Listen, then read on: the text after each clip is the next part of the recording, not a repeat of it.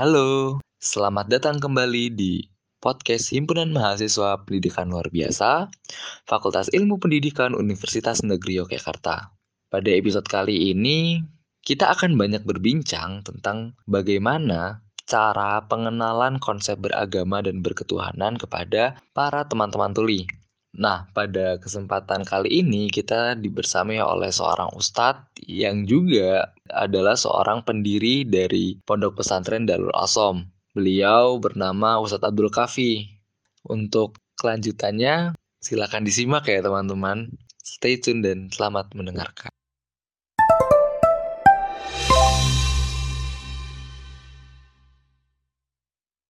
Assalamualaikum warahmatullahi wabarakatuh. Waalaikumsalam warahmatullahi wabarakatuh. Iya, terima kasih Ustadz. Saya udah dan teman-teman juga udah dibolehkan untuk main ke pondoknya Ustadz Abu Kahfi ya? Iya, Abu Kahfi. Oh ya, mungkin boleh perkenalan dulu Ustadz. Perkenalan ya. Iya. Nama saya Abu Kahfi. Nama kunyahnya itu. Saya lahir di Bandung. Oh. Lahir di Bandung, keluarga pun semua orang Bandung. Asli. Saya hijrah ke sini 3 tahun yang lalu. Tepatnya hijrah ke sini bulan September sebelum berdiri pondok, dan berdiri pondok ini tanggal 19 September 2019. Oh. Berarti kurang lebih udah 3 tahun. Hampir 3 tahun ya. 3 tahun. 2 tahun setengah ini. Oh iya. 3 tahunnya nanti September. Oh gitu. Juga mungkin latar belakang Ustadz ini apa ya? Mungkin lulusan pendidikan khusus atau pendidikan luar biasa begitu. Khususnya enggak di bidang luar biasa SLB, khususnya di bidang lain. Oh gitu. Ya, saya dulu kalau pendidikan formalnya saya di komunikasi ya. Tapi di bidang agamanya saya itu apa ya, keluar masuk lah, ngobong-ngobong ya, enggak ngobong lama di satu tempat gitu, ngaji. Di Bandung saya itu biasa sampai saya ngajar di pondoknya di Antapani itu, beberapa pondok sana di Dago, pondok Antapani beberapa itu umum semua, nggak ada khusus. Nggak ada, bukan SLB ya, bukan tunarungu gitu. Jadi dulu nggak mengenal pendidikan khusus untuk tunarungu, nggak mengenal, jadi umum saja. Keterlibatan di pondok pun umum, keterlibatan di formal pun umum gitu. Begitu. Jadi pertama kali mengenal dunia khusus untuk mereka itu tahun 2009 akhir, awal 2010 akhir itu kenal dengan mereka di Bandung. Pertama ketemu di Jakarta, bahwa ada tunarungu yang dari Pakistan, satu orang dia udah paham agama, mendakwahi anak tunarungu di Jakarta, dikumpulkan. Ternyata mereka di Indonesia itu, Jakarta tuh banyak nggak kenal agama. Nah dari situ ya tergugah, Masya Allah, luar biasa nih kesempatan untuk kita beramal. Belum ada ustadz yang bisa isyarat mengajarkan agama kepada mereka. Pulanglah ke Bandung, di Bandung mulai kenal dengan mereka, bahkan tahu kekhususan mereka itu di Bandung. Oh, Masya Allah. Berarti memang untuk proses pengenalannya tuh ya tidak secara apa ya Ustaz? Emang tidak secara menjurus ke sana, ada awalnya ya. Ada awal itu. Oh iya. Jadi kalau bahasa isyaratnya pun autodidak. Mereka. Autodidaknya saya itu di lokal Bandung, Indonesia ya. Saya sering keliling juga dan lokal dan isyarat dengan mereka itu autodidaknya pernah di Bangladesh juga, di Malaysia, India, sama mereka, kalangan mereka. Jadi memahami mereka itu alhamdulillah selama 10 tahun lebih itu di lokal, nasional, dan di luar juga. Dulu saya sempat kerja juga, saya dulu di New Zealand. Saya sebagai supervisor saat itu. Saya punya anak buah tunarungu, tapi belum ke bidang khusus untuk pendidikan, belum. Jadi yang baru tahu itu zaman dulu seperti tunarungu begini, tapi belum tahu spesifikasi tunarungu khususnya seperti apa, nggak tahu. Tahu-taunya 10 tahun yang lalu di situ di Bandung. Begitu. Ya berarti memang apa ya? Ya mulai mendalami atau mulai berkenalan itu tahun 2009 itu ya. 2009 ya. Dan ya hingga sekarang ya. Sampai sekarang. Iya, Masya Allah juga. Berarti memang awalnya itu dengan rasa apa ya? Mungkin penasaran dan kenapa sih anak-anak di Indonesia itu khusus untuk berkebutuhan khusus ya, itu mungkin tadi konsep tentang agamanya itu kurang ya. Betul.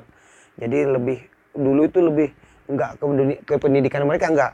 Dulu lebih melihatnya masa depan mereka, agamanya, imannya, akidahnya itu tanya Allah berapa? 4, 10, wah macam-macam. Yang buat manusia satu, yang buat wah macam-macam. Kalau mereka udah menikah, isinya dihijab. Bahkan waktu saya ketemu dengan ketua yang di Padang itu isinya 2. Saya pikir paham agama. Tadi tanya Allah berapa?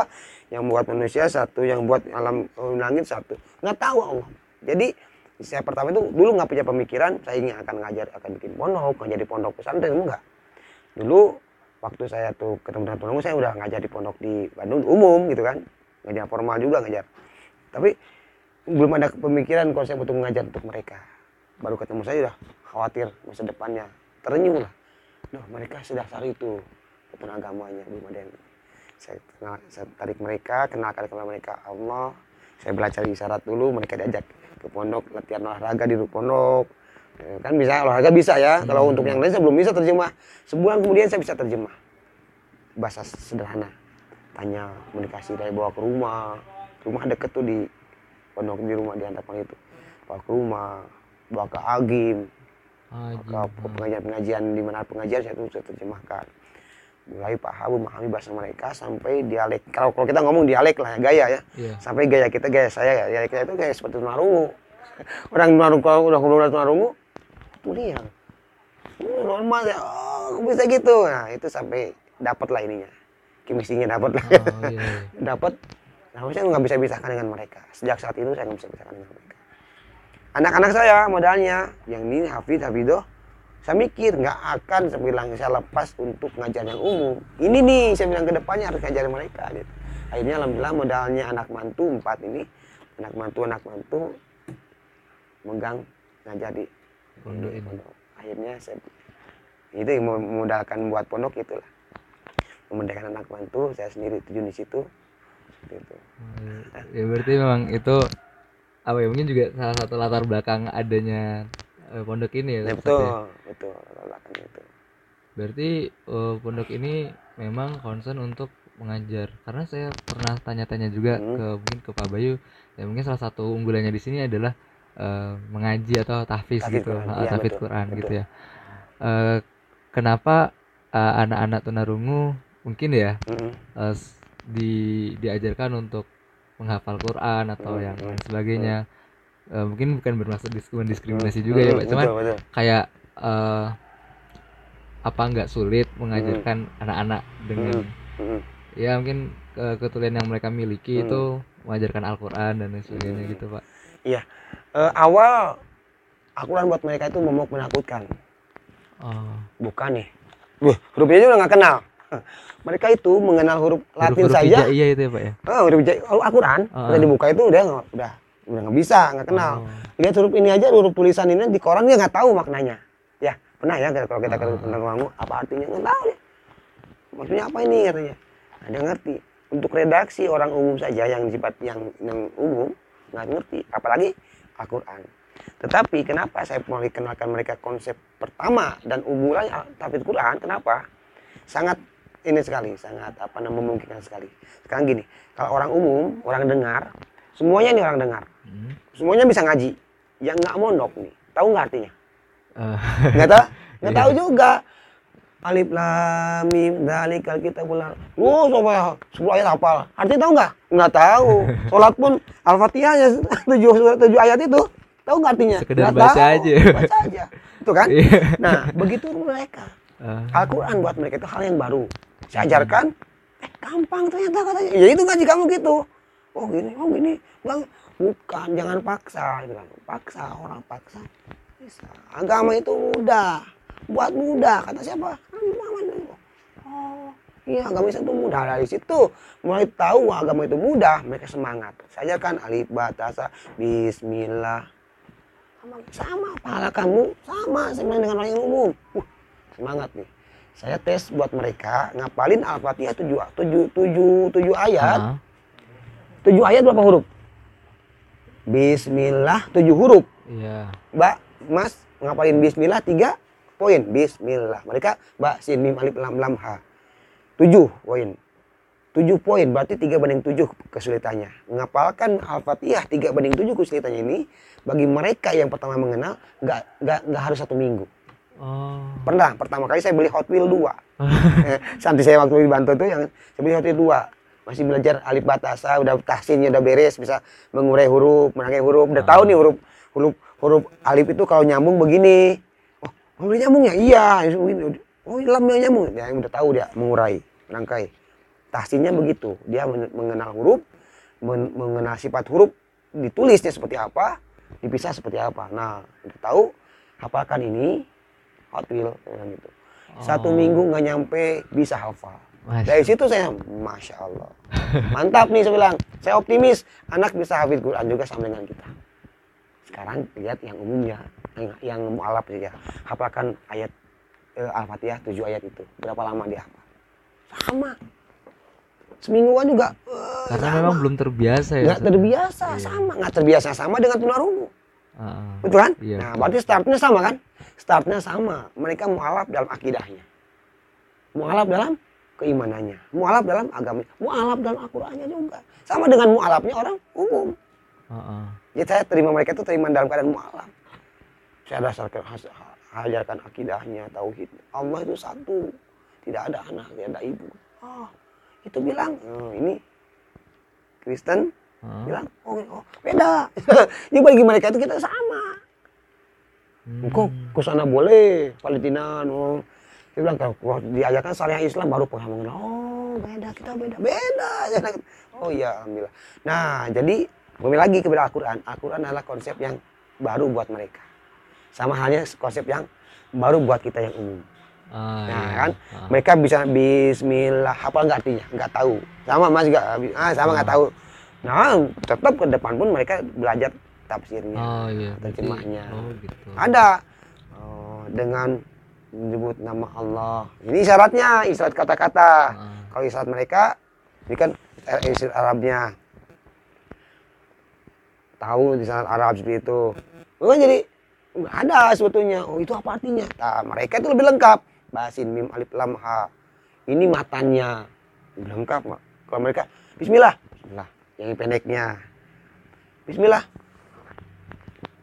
Bismillah. Untuk Arabnya, terjemah Arabnya. Bismillah. Basin, mim, alif, lam, ha. Matan lengkap buat kita. Buat mereka. Sama buat kita juga. Bismillah. Dengan menyebut nama Allah. Tulisannya mana ini? Ya, sama ya? Iya. Sama perbandingannya. Maka bisa dibilang sama. Kesulitannya pun insya Allah sama. Meskipun mereka lebih sulit sedikit ya, tetapi mereka lebih menjiwai. Karena bagi mereka mendengar atau membuat oral itu lebih sulit daripada membuat isyarat. Oh, konsepnya gitu ya? Itu yang. Jadi perbandingannya sama. Kita bismillah, mereka bismillah. Yang menjiwai ini daripada ini. Kita menjiwai ini daripada ini. Ya betul ya. Startnya sama. Selain haknya sama, start sama. Begitu, bahkan kata Nabi, barang siapa yang membaca Al-Quran maka Allah akan berikan pahala 1 hasanah. Itu berapa kebaikan? 10 kebaikan. Kata Nabi, alif lam mim bukan 1 huruf, tapi alif 1 huruf, lam 1 huruf, dan mim 1 huruf. Pengakuan buat mereka yang nggak bisa berkata-kata, bisanya berhuruf, dia dapat pahala yang sama dengan orang umum. Mas bilang bismillah, pahalanya sekian. Dia bilang basin mim lam ha, pahalanya sekian. Karena dalam hadis yang sama, menamakan hadis yang sama, itu enggak? Berarti itu juga, saya rasa itu juga mungkin termasuk tafsiran dari hadis tersebut ya? Betul. Hujahnya itu, kena, dalilnya itu. Mana dalilnya kalau mereka ngaji dengan begitu? Ada dalilnya itu jelas, mutafaq alaih itu. Iya, karena kan Al-Quran diperuntukkan untuk seluruh umat ya. Betul. Bahkan di Al-Quran sendiri, coba buka surat Ali Imran, ayat berapa? Awal ayat itu, ayat berapa terus Al-Anbiya. Ada 2 kali termaktub. Ketika Nabi Zakaria alaihissalam akan mendapatkan anak, Nabi Zakaria alaihissalam bertanya kepada Allah, ya Allah, apa tanda-tandanya? Kata Allah dalam firman-Nya, kamu tidak bisa berkata-kata selama 3 hari, ila romja, kecuali isyarat. Udah ada, Nabi pun berisyarat dakwahnya. Ada Nabi Zakaria alaihissalam dalam Al-Quran. Ya, kalau kita anak-anak kita ceramah dengan isyarat, ada tuh Nabi Zakaria dulu ngasih contoh. Paham ya? Iya. Ada dalilnya, hadisnya ada. air bakunya ada. Berarti emang apa ya? Saya rasa upaya-upaya yang mungkin orang yang tidak mempercayai hal tersebut, paling ya ada sisi-sisi untuk mendiskriminasi juga. Betul. Penafsiran orang masih dalam samina wa atona, mendengar dan taat. Harus dengar dulu, ya kan? Oh itu ger mukolab, ger mukolab, nggak ada kewajiban, nggak ada keharusan. Oke, benar di ger mukolab dibilang itu. Sekarang lihat tunarungu ada yang kuliah, ya. Tunarungu ada yang pintar komputer, ada pintar bengkel, sampai tahu getarannya tahu bukan yang telinga. Saya bilang antum tahu nih. Tahu katanya, ininya. Sampai kemisinya dapat di bidang itu. Kok agama nggak ada yang paham? Karena nggak ada yang menyampaikan. Haknya sama. Fardu kifayah untuk menyampaikan agama kepada mereka yang nggak dengar. Karena mereka tuh ghairu mukolab di bidang dengar dan bicara, tapi masih mukolab di bidang penglihatan. Tunanetra ghairu mukolab di bidang penglihatan. Saya nggak bisa dengar tulisan Allah, Al-Quran nggak bisa lihat. Tapi kan bisa dengar. Saya ucapkan Bismillah, antum takror. Dengar, ada kewajiban mengulang. Betul nggak? Nah, yang nggak bisa dengar, nggak dengar Al-Quran. Kamu lihat Al-Quran, lihat. Ada kewajiban melihat, melafalkan. Maka Mas ini mendengar. Amaliyah Al-Quran yang mendengar, memperdengarkan Al-Quran. Mas, kamu baca, kamu bisa baca, saya. Saya pernah ketemu di Bangladesh, ada anak kecil, dia hafal 2 juz. Nggak bawa Quran.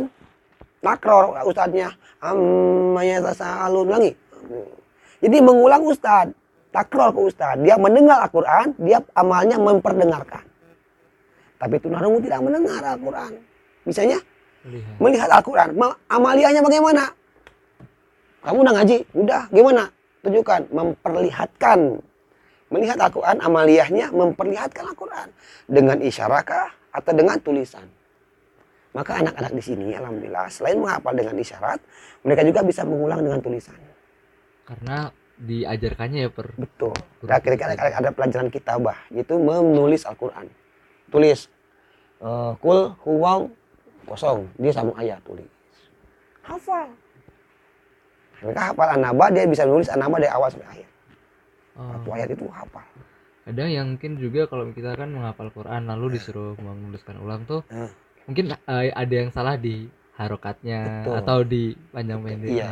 Karena orang normal, orang dengar ini dia konsen ke pendengarannya dan pembacanya. Yang penting dibaca itu dilafalkan. Dia tidak tidak merekam jelas detail hurufnya. Putri saya nih Hafiz, isinya Ustadz Bayu. Ketika saya tanya, Al-Fatihah ada berapa alif lam ya? Ulang dulu, dihitung dulu. Ini ada tajwidnya nggak ya? Lupa gitu kan. Seorang hafidhah juga kadang-kadang nggak kenal hurufnya. Nah, ternyata sebelum dia ngurus tunarungu, setelah ngurus tunarungu, oh iya mereka ini alif lamnya ada tajwidnya, ada tahu. Alif lam shin berarti ada tajwid. Mereka nggak hilang satu huruf pun, nggak habis. Karena ya mereka secara melihat dan huruf per huruf. Betul. Iya. Ketika sholat dia lebih satu langkah lebih khusyuk daripada kita. Mbak baca kuliah al kafirun lah. Kemana pikiran Mbak? Ke huruf Al-Quran atau ke dapur? Wah belum bikin tajil ini. Ini jalan. Ngomong kemana? Ini jalan juga. Kalau mereka enggak. Mereka ketika kuliah ayyuhal kafirun. Lihat. Hap. Lam. Lihat ini hurufnya di depan membayangkan melihat huruf. Ini yang gerak. Kalau ini gerak baru dia sambil mengingat huruf dia ada gerakan ini. Tapi kalau ini nggak gerak, ini belajar membayangkan. Jadi udah setelah lebih maju dia nggak membayangkan tukang bakso kan, bayangkan huruf gitu. Oh, ini berarti ada satu hal yang menarik mungkin terkait tadi ya bahasa huruf hijaiyah yang mungkin digunakan itu tetap berasal dari Saudi atau? Betul. Agama itu sifatnya duplikasi, bukan inovasi. Kalau kita berinovasi di agama, apalagi untuk huruf Al-Quran, saya nggak berani. Saya bukan mufti juga bukan. Terus apalagi, masya Allah. Kan dulu ketika ketika sahabat Zaid ya bin Sabit disuruh untuk menuliskan Al-Quran, gemeter, beliau nggak mau. takut salah gitu kan, misalkan. Apalagi kita membuat huruf sendiri. Paham ya? Nah, makanya saya duplikasi dari mereka, dari Makkah Madinah sana. Kasih ke mereka, metodenya pun sama. Kasih ke mereka. Kalaupun sekarang misalkan ada teman-teman ada di Indonesia itu biasanya begitu, bikin gaya Indonesia gitu. Itu saya nggak menyalahkan, silakan aja. Tapi saya itu lebih mencari aman gitu. Biar sanad nyambung ke sana. Biar anak kita ini ketika ingin melanjutin di Yaman, di Mekah, Madinah, dimanapun daerah Jazirah Arab, kamu ngaji pindah ke sana, ya nyambung, apalagi tinggal nyambung lagi, nggak harus belajar lagi dari awal, itu dimudahkan maksudnya. Oh, ya soalnya kadang tuh kan kalau ada nih di Indonesia sendiri kan si Bi dan Bisindo tuh huruf-hurufnya berbeda. Betul. Ya cukup berbeda gitu kan sepengetahuan saya. Betul. Jadi tapi kalau huruf hijaiyah sendiri ini nggak ada perbedaan sama sekali ya Ustadz. Kalau untuk huruf hijaiyah dan huruf Al-Qur'annya tetap itu ada satu patokan, makanya saya ingin junjung dia satu aja. Saya bahkan bikin haki juga untuk untuk melestarikan keasliannya. Bukan ini buatan saya, bukan. Saya forward dari sananya. Ulangi lagi sama lah. Nggak dimodifikasi sama saya. Jadi biar di situ tahu nih udah ada hak ciptanya, udah ada, bukan hak saya, hak cipta dari dulu gitu. Ini begini, saya dilestarikan begini. Kalaupun sekarang ada orang bikin ya itu terserah, silakan, tapi kami seperti itu. Nah, apa yang khawatirkan itu kata kosakata berbeda. Sama Arab pun lain-lain. Arab Yaman dengan Mekah, Madinah, tunarungunya ada kadang-kadang ada bahasa Islam yang berbeda. Itu kosakata ya, seperti Bisindo Bandung dengan Jogja beda. Dengan Surabaya lain. Itu kok nggak sah itu bahasa seperti bahasa kedaerahan umum, orang bahasa Jawa, bahasa Sunda. Ini sama aja, tapi untuk Al-Quran jangan gitulah. Al-Quran kok ketika sholat bisa nggak? Pakai huruf sholat nih ngajinya, pakai bahasa Indonesia bisa nggak? Nggak boleh. Udah aja Arab saja gitu. Jadi, anak kan nggak dengan menyebut nama Allah yang Maha Pengasih lagi Maha Penyayang. Nggak boleh kan sholat begitu. Ya, meskipun di doa saya ajarkan mereka doa dengan bahasa ibu. Doa dalam sholat kamu ini diem, hati ngomong, boleh. Tapi kalau doa sholat ini gerak boleh. Begitu. Ya mungkin ada satu hal yang menjadi pertanyaan saya, sebenarnya gimana sih Ustadz mau memberikan pemahaman kepada anak tunarungu itu atau anak tuli ini terkait konsep ketuhanan, Ustadz? Karena gimana ya, kan cukup abstrak ya maksudnya. Betul, karena betul. Ya misalnya Allah ada di ars, Allah ada sifat Allah ada di mana-mana, tapi kan hakikatnya Allah ada di ars misalnya begitu. Nah itu kan bisa menjadi miskonsepsi antara ya hakikatnya dengan sifat-sifatnya. Allah Maha Penyayang, Allah Maha Pengasih dan lain sebagainya. Itu ada nggak sih maksudnya gimana Ustadz kita memberikan pengarahan kepada mereka? Iya betul. Ada. Bahkan konsep itu pun masih khilafiyah kan, ada Allah di mana itu kan masih khilafiyah, itu kan ada khilafiyah lah ya. Pengertian hal kayak ini begini itu khilafiyah. Tetapi tetap yang nggak khilafiyah itu semua orang meyakini Allah itu Maha Pencipta ya. Allah satu, Allah Esa, Allah satu, Allah menciptakan, Allah yang memelihara. Nah, kami ini mengenalkan ke mereka bukan tekstualnya. Allah di mana? Ketika kita bilang Allah di mana, dia nggak tergambar teksnya Allah itu di ars. Ars benar enggak? Allah di ars. Arsnya mana? Karena mereka itu biasa dengan visual. Iya. Ya, betul nggak visual. Ketika saya bilang nggak terlihat ya. Alamat saya jalan di mana? Saya tadi kenalan orang itu. Janti. Mana Yanti mana? Yanti, bukan Janti. Di mana Janti? Kayak nama orang kan. Dia bilang begini. Ya tahu. Udah tervisualkan ada jalan layang Janti begitu. Baru itu ya tahu. Jadi divisualkan. Makanya bagaimana memvisualkan Allah? Nah, Allahnya kita skip, jangan visualkan. Kalau udah divisualkan dia bisa salah kaprah. Allah punya tangan seperti kita. Allah nikah seperti kita. Kok Allah ada tapi nggak kelihatan? Kan nggak tervisualkan. Maka sesuai dengan salah satu keterangan, jangan pikirkan Allahnya seperti apa, tetapi pikirkan ciptaannya. Nah, saya lebih memberikan menumbuhkan rasa takdim di mereka kepada Allah itu dari ciptaannya. Saya mengulang contoh yang dia yakini saja, yang dia lihat. Manusia dulu ibu kamu di dalam. Ini konsep mengenalkan Allah Maha memelihara. Kamu situ, napas gimana? Siapa? Ibu kasih napas, kasih minum, enggak. Siapa kasih minum? Allah. Gimana? Cerita masalah plasenta, cerita masalah lahir, masalah susu, masalah apa? Potong susu ternyata bukan susu tapi darah. Siapa nih? Allah.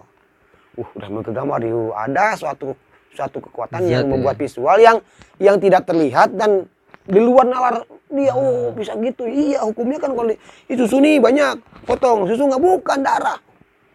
Iya, Insya Allah. Tuh udah masuk lagi. Kemudian nanti jelaskan neraka, surga. Iya. Ketika jelaskan kalimat thayyibah di akhir hayat itu. Ini kopi diisi, ini air diisi, pecahkan. Lu apa? Iya. Masukkan Allah, masuk hati Allah. Mati ucap Allah, la ilaha illallah. Masukin makhluk, uang, main. Macam main. Jadi, kayak di pembiasaan itu dia merasakan, iya juga. Kamu capek, kamu puasa, lapar enggak? Lapar. Kok kamu kuat? Makan, kasih makanan, kekuatan dimakan? Bukan. Iya. Maka sedikit kekuatan siapa kan? Allah. Jadi terus giring ke situ sampai nantinya si anak ini seperti musyahadah dengan Allah. Seperti musyahadah dengan kekuatan Allah.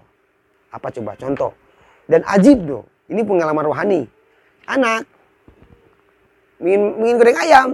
Ayam apa? Roket. Maaf ini nanti di skip aja ini iklan. Roket kan dia mereka tuh sangat familiar. Roket. Sabar, ya doa. Dia itu kalau saya berteori ke mereka itu harus jelas dia melaksanakan, dan kita jangan pura-pura kita melaksanakan, enggak, kita harus melaksanakan doa. Ajib luar biasa. Sorenya ada yang ngirim makanan roket dua dus besar, seorang masing-masing satu box. Asli Allah. Dengan demikian ketahui mereka akan lebih yakin. Jadi yang musyahadahnya tidak harus Allahnya, tapi kemahabesarnya Allah itu musyahadah di depan mereka. Itu pertolongan Allah cepat. Berarti untuk pembelajaran atau pengenalan akidah tauhid dan ini memang dikenalkan secara, saya rasa itu pengenalan yang cukup menarik karena biasanya dulu mungkin kalau saya kan dulu di SD-nya SD Islam sampai SMA juga kan. Ya tahu dikenalkannya bukan melalui bukan visual. Visual, tapi lebih ke ya teori reaksi lah. Reaksi. Kalau ada mungkin tadi kan kayak dijelaskan kejadian bahkan kita menjadi iya ya, ternyata ada zat yang mengatur alam semesta ini betul. Itu yang memberikan perlindungan dan lain sebagainya. Jadi ya mungkin Ustadz ya. Ya ini juga mungkin salah satu bentuk rasa syukur juga sih. Saya bisa mengenal teman-teman Tuli juga. Terus terkait tadi itu kan kayak misalnya ada Allah ada 1, 2, 3, 4. Nah, itu mungkin kenapa akhirnya menjadi miskonsepsi yang bisa seperti itu? Itu kenapa ya? Itu udah bisa dibilang satu budaya buat mereka. Apa yang dilihat itu yang diyakini. Ajibnya luar biasanya Allah sampai istighfar sih pertama kali mengenal mereka itu. Allah dan Muhammad itu suami istri. Tahu dari mana kamu? Itu kan nempel kiri kanan. Kalau kita masuk ke rumah, ibu bapak. Masjid. Itu kan? Kalau enggak, presiden wakil presiden. Gitu kan? Bahkan Masya Allah. Kok gitu? Iya, itu Allah. Kau bilang itu Allah. Itu suami istri ya katanya. Suami istri. Itu orang dewasa kok yang bilang. Ya Allah. Terus kalau berapa? Kalau 1, nanti ini gimana? Yang ngurus ini. Itu pertanyaan seperti Nabi Musa alaihissalam. Iya. Betul nggak? Ya Allah, apakah engkau nggak tidur? Allah kan dia menjawab, saya nggak tidur. Enggak. Pegang itu bejana, isi air, pegang kamu. Ketiduran Nabi Musa alaihissalam. Jatuh. Nah, begitulah, kalau aku tidur maka semua alam semesta ini akan hancur, nggak ada yang jaga. Memang konsepnya itu kan konsep zaman dulu, zaman nabi-nabi terdahulu mengenakan Allah kepada ini. Nabi Ibrahim AS ketika melihat ini Tuhan ini matahari, loh kok Tuhan redup, nggak ada, gitu kan? Oh ini bulan, lebih membuat tentram, kok nggak ada lagi, gitu kan?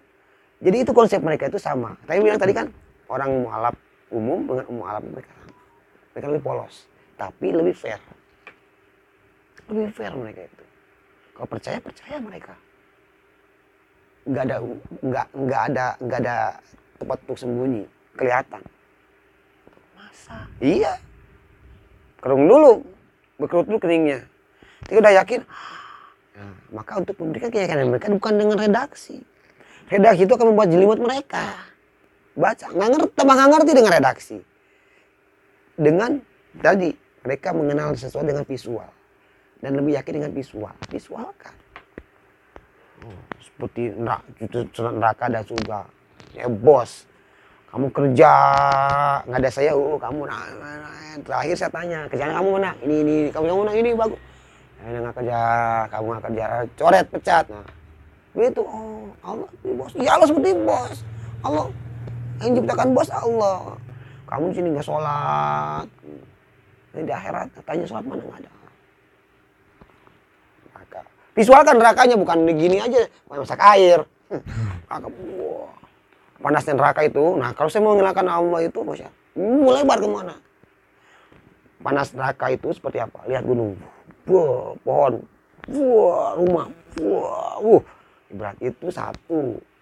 Neraka kali 70. Oh lebih berat.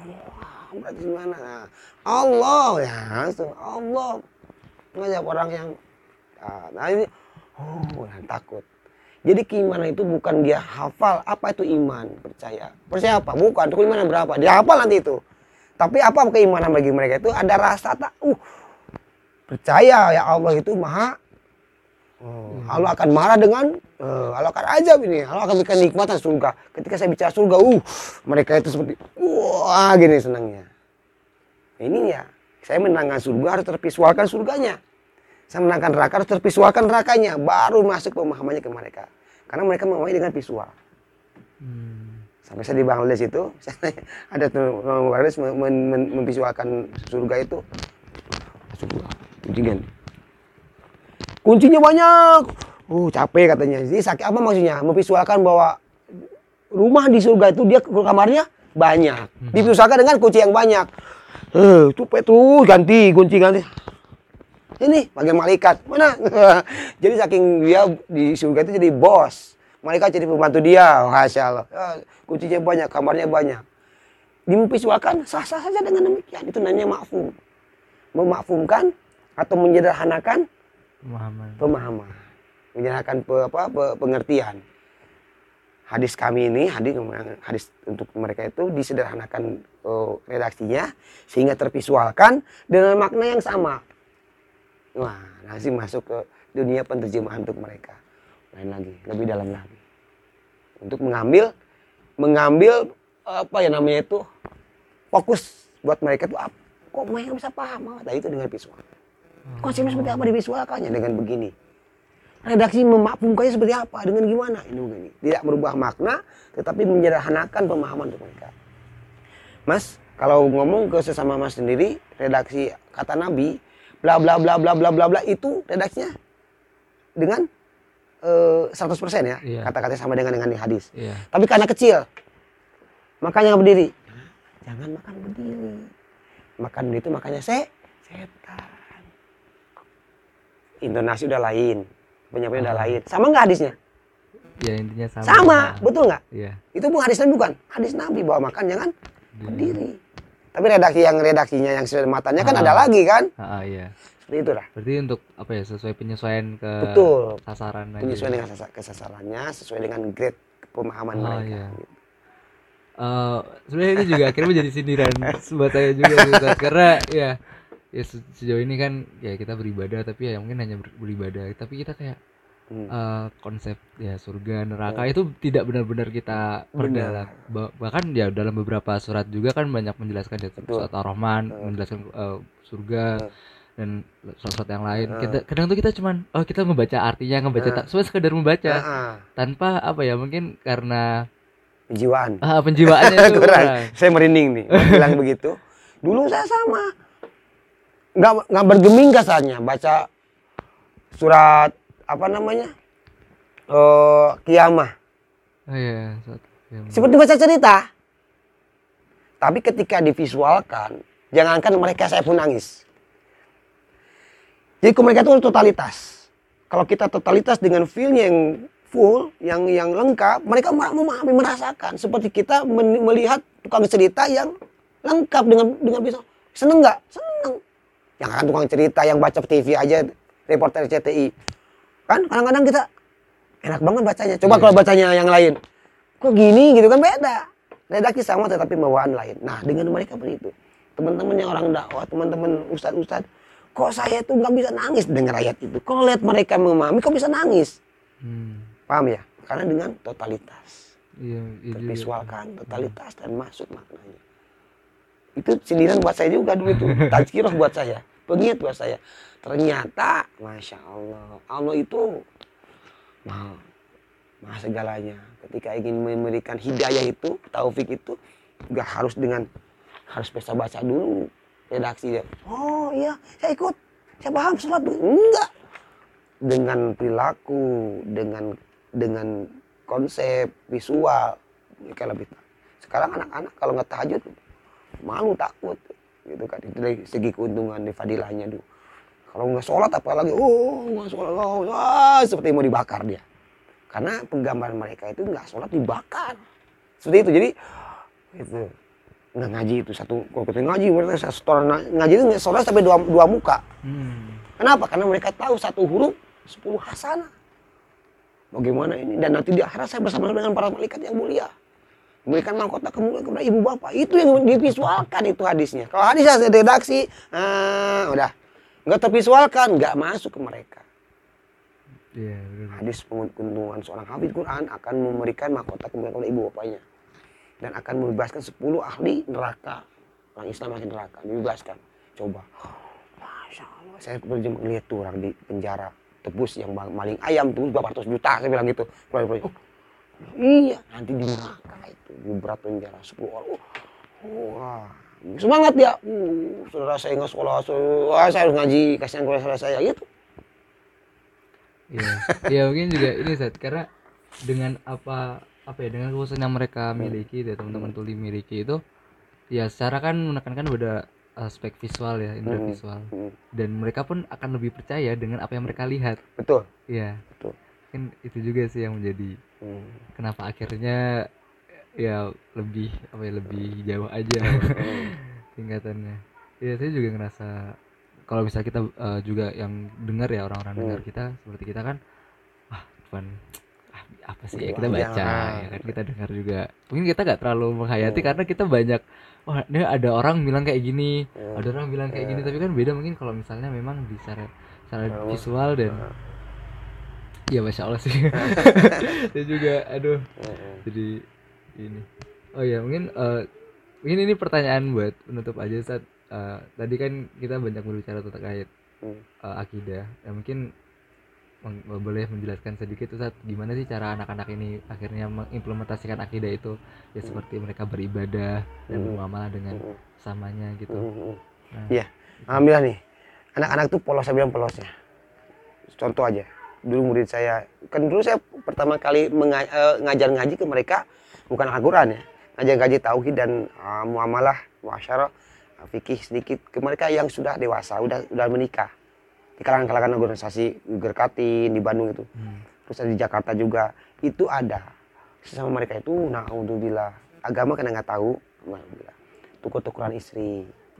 Iya, bayar utang pakai istri 2 minggu, yang utang saya udah kamu lunas ya. Seminggu lah katanya. Saya itu yang nerima bayaran utangnya, saya tuh itu murid saya sekarang udah alhamdulillah udah tahu, udah tobat, bahkan udah luar biasa, udah bagus lah. Yang bayar utangnya saya udah ketemu juga, cuma sampai sekarang belum ketemu lagi di Jakarta. Di Bandung itu yang nggak punya anak, dia izin ke suaminya untuk selingkuh sebentar dengan mantan pacarnya. Malu daripada kamu nggak punya anak, malu deh keluarga saya katanya. Izinin 2 hari, baik lagi, udah hamil ya anak dia. Ada. Jadi menjadi dua-duanya jadi murid saya itu di Bandung.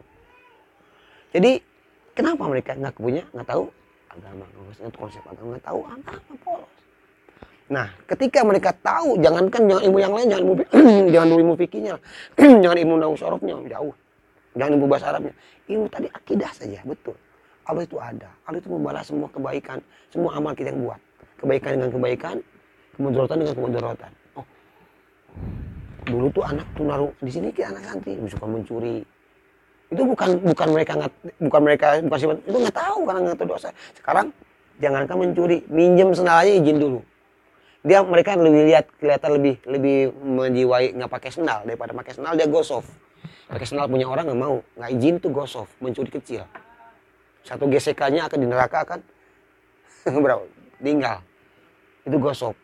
Pinjem pulpen nggak izin, go soft masuk. Mencuri kecil emang, tapi tetap mencuri juga. Kecil besar sama mencuri dosa gitu. Mereka udah mau takut mbak. Berbohong, munafik. Salah satu sifat munafik adalah bohong. Takut mereka bohong. Jadi mengenalkan keesaan Allah, mengenalkan sifat-sifat Allah kepada mereka di kehidupan sendiri itu akhirnya terimplementasikan di kehidupannya. Sholat nggak bisa disuruh lagi. Tutup aurat perempuan, ini ada anak perempuan yang dulunya di rumahnya itu terkenal, mohon maaf, gaul bebas lah. Sampai ada tatoin apa masalah lah pokoknya. Wow, tek-tekan pulang malam minum rokok. Di sini sebulan nggak nyampe sebulan minta niqab, minta hijab sendiri. Ketemunya minjam saja minta akhirnya beli. Ibunya ketika 2 bulan nengok nangis ibunya, kok anak saya udah pakai niqab, bahkan targhib memberikan semangat kepada ibunya untuk jangan nyuruh kan dikenalkan Allah, sifat-sifat Allah, syariat agama yang sedikit saja masalah langsung. Kenapa? Karena penyampaiannya sesuai dengan kepahaman mereka, dengan visual, dengan isyarat, dengan totalitas kita. Nah, ya alhamdulillah udah terimplementasikan. Buktinya sekarang alhamdulillah pondok kita ini sudah terlihat pondoknya. Ke restoran dia ngesot, kalau dekat ustadz dia duduk, dia sentuh tangan. Udah ada takdim kepada ustadz, udah takdim terhadap ritme dan pondok. Kalau nggak ngaji, kalau dia nggak tahajud dia berdiri sendiri, langsung jujur ngaji sambil berdiri. Ngaji subuh, kalau yang berdiri itu yang nggak tahajud, jujur nggak usah ini. Meskipun ada beberapa orang yang masih malu-malu, tanya ke amirnya siapa yang nggak tahajud, simpulan diri. Kau dulu mana mau nangis berapa, nggak ada belum kesadaran. Bukti kesadaran mereka kepada agama ini, dia beramal dengan mudah. Alhamdulillah seperti itu. Iya. Aduh, ini waktunya kurang banget tapi Iya. ya mungkin terima kasih Ustadz atas sambutannya juga dan penjelasannya tadi ya terkait karena jujur ini saya mempertanyakan apa ini menjadi pertanyaan saya juga ya sejauh ini saya kuliah saya mengenal anak tuli gitu kan sebenarnya kan untuk konsep sains aja mereka susah nih. Betul. Apalagi konsep-konsep agama, konsep-konsep ketuhanan yang gitu sifatnya goib ya. Yang sifatnya goib gitu. Ya itu hal-hal yang goib itu gimana sih cara mereka bahkan ya karena yang sains air aja tuh kadang sifat-sifat air itu mereka sulit untuk memahami bagaimana dengan sifat-sifat Tuhan, sifat-sifat syaitan dan lain sebagainya. Ya harapannya juga semoga apa bisa ya ini juga mungkin bisa saya perdalam gitu mungkin teman-teman juga bisa memperdalam dan ya harapannya juga pondok ini bisa berkembang. Ini kalau boleh tahu nama pondoknya apa sih? Darul Ashom. Darul Ashom. Ya mungkin kalau teman-teman boleh main ke sini nggak nanti? Boleh. Nanti seneng sekali. Silakan. Kita nggak dibatasi. Silakan. Iya. Dari ya pokoknya aktivitas mereka dari pagi sampai mereka menjelang istirahat silakan. Boleh silakan ikut belajar dengan mereka boleh. Ikut nimbrung dengan mereka boleh silakan. Ya. Tapi nanti ada aturan tertentu, contoh misalnya di depan mereka jangan ngeluarin HP gitu. Nanti visual mereka senangnya visual. Ke-distract kalau masnya pakai headset di dalam nggak dengar boleh. Mau lagu apapun boleh, mau apa boleh. Tapi dengan visual nggak ganggu. Boleh duduk dengan mereka, belajar dengan mereka, ngobrol dengan mereka, belajar berinteraksi dengan mereka. Saya senang sekali. Iya. Senang. Jujur, wallahi. Silakan datang. Apalagi UNY ya. Karena ininya Pak Bayu sendiri ya, jadi orang lain pun saya persilakan. Di sini kami nggak lihat harokah. Teman-teman aktivis harokah lain pun datang mau belajar boleh silakan. Antum boleh belajar di sini, boleh ngambil konsep kita ini di sini.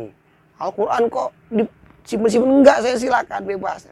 Tapi dengan syarat untuk menjaga ta'zim terhadap Al-Quran.